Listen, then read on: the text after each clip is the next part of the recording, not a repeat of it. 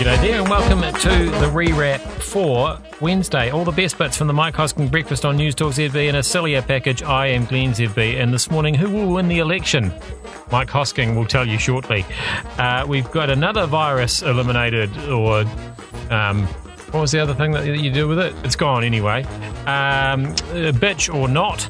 We're going to play that game, and we're going to finish up also by asking another question: who wants Sonny Bill Williams? But before any of that, we paid a whole lot of consultants to put teddy bears in our windows or something. Want some numbers? 16 million. 16 million. That's what we have paid on consultants when it's come to COVID. The old consultant. Some got $400 an hour, $3,200 a day. But what's remarkable about the new number is that of the 16 million, about 15 million of those went on spin. I mean, they use other words in the industry like marketing and communications, but essentially all the hype you heard from Queen Cindy, the team of 5 million, stay at home, stay safe, be kind. We paid for that, came from advertising agencies. One advertising agency got 3 million, one got 12 million. You astonished? Extraordinary, isn't it? It shows, as I pointed out many, many times without the benefit of actually knowing the numbers, just how much we got played by this government that was desperate to score points on this as it was to actually address a health crisis. Those ridiculous rules during lockdown, supermarkets were fine, butchers weren't. You could go for a walk but only locally. What was local? You could surf but only if you'd done it before. It will go down in history as one of the most made-up, on-the-spot, nonsensical list of instructions ever. And what was remarkable was how many of us acquiesced without a single question as to why. In fact, and this is where the spin comes in, we were, well, some of us were anyway, hypnotised into a soporific sort of state where we ended up taking instructions from the head spin master Ardern about putting stuffed animals in windows. The only thing that didn't go to plan was to be kind, because we weren't. We dobbed people in left, right and centre, and unfortunately that was driven by the Prime Minister, who forgot her Be Kind message by issuing yet more pointless instructions on what number to ring or email to spring recalcitrants who had wandered a bit far from their front door or weren't carrying measuring tapes for their social distancing. Is communication important? Broad question. Yes, it is. Of course it is. But do you need to pay $16 million for it? No. Which is what makes this so egregious. This wasn't simple instruction that any government or group or person can come up with. This was clearly a highly planned, seriously worked over piece of strategized design for maximum political impact. And here's the irony from the ad agency's point of view. It worked. We got sucked in, followed orders, came out hailing the Prime Minister with a 59% share in the poll. Value for money then? Or a masterpiece of fantastically expensive spin? One more time. How many times do I need to say it? One more time. We were played like a fiddle. But as Mike suggested, perhaps some of us liked being used as a beautifully crafted instrument to make wonderful music. Is that how that analogy works?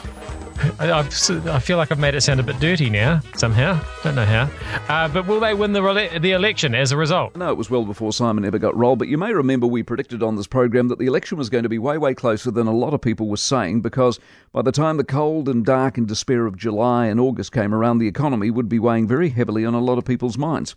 Well, Simon, of course, has gone, and so too has Todd, but Judith has worked all this out. The economy, she says, is the nuclear moment for many of us, and she is spot on. And we might have spent a bit of time on the warehouse these past 48 hours or so, but what the warehouse is doing is very hard yards, of course, but it's no different to the plight of many hundreds, if not thousands, of companies all over this country who have in fact gone through or will go through exactly the same thing. I mean, laying hundreds off is no different to laying one off, if you're that one.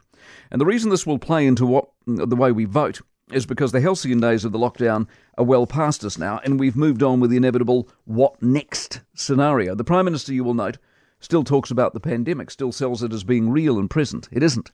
The reason she's doing that is because they worked out scaring us was good for polling. That twee line last week about recognising that there was an election coming, but really there was a pandemic to deal with, was calculated because they know, with Collins, real opposition has arrived. And they know historically economies swing elections, and they know historically National are the party of the economy. And as each day goes by, and more New Zealanders have their future tipped upside down, sooner or later, people are going to start asking, where's the recovery? Where's the plan? Where is the growth? Knowing that grant using other people's money isn't any sort of long-term answer. The fact we've been in level 1 now for a long time has helped, and the government gets credit for that, of course, but the level of artificiality about the place is still staggering, and that's coming to an end.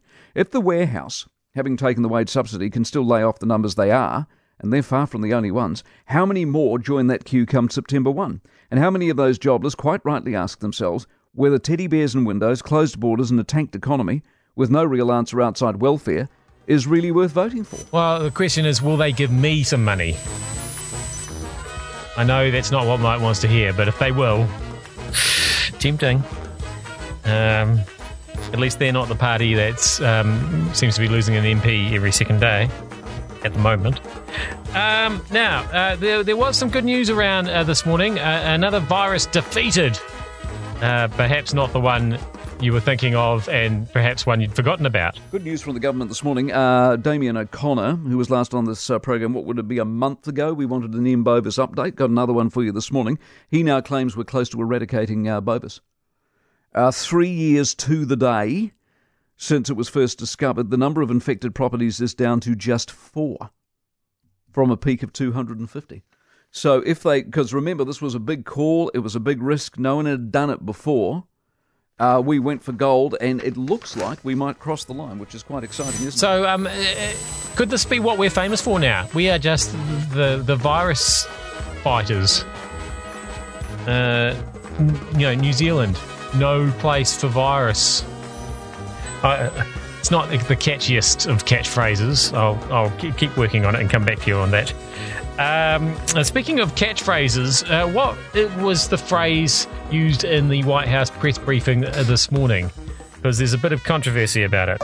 Trending now on the Mike Hosking Breakfast. Very good stoush on Twitter this morning. It's a rare day, you can say that. From the White House press briefing this morning comes Kayleigh McEnany. And McEnany, I will not hear a bad word said about her. Will you pronounce her last name correctly? It's not McEnany, is it? It's McEnany. Yeah. Kayleigh McEnany. Anyway, she's as good as you get. I mean, you thought Spicer was good.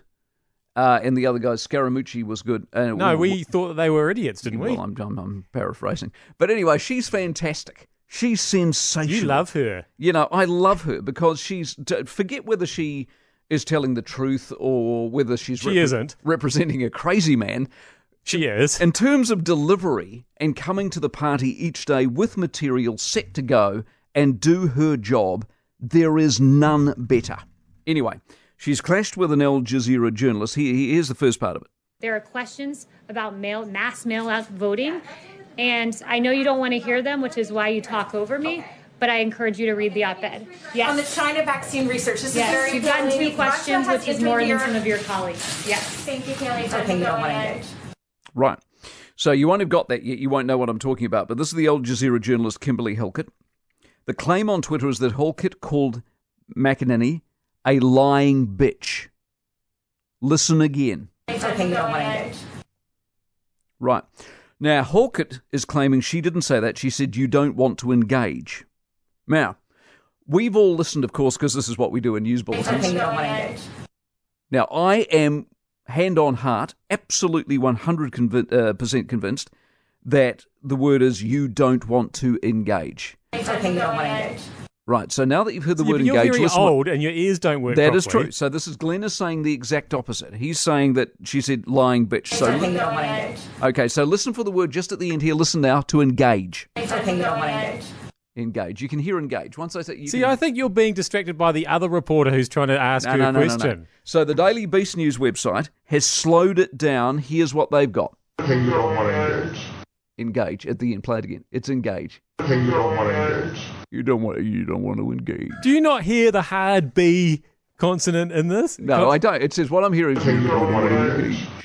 You don't want to engage. One more. Okay, you don't want to engage. You don't want to engage. I rest my case. Am I right or am I right? Text in now, callers. Text in now with the full 45 seconds to go on the program. I think we will find that by tomorrow the world will have spoken. We'll ask Kanye as well because he'll be... And I think you'll find engage is the outcome. You've got a sort of a blue dress, silver dress scenario here, haven't we? Is it blue and silver? Were those the two colours that, some people thought it was one colour and some people thought it was another colour? Or is it one of those things that, how as you get older, the things you can hear and can't hear change? And as I mentioned there, the Hosk is extraordinarily old, so it's no wonder he's having auditory hallucinations. Is Sonny Bill Williams getting too old to be of any use to anyone? We want Sonny.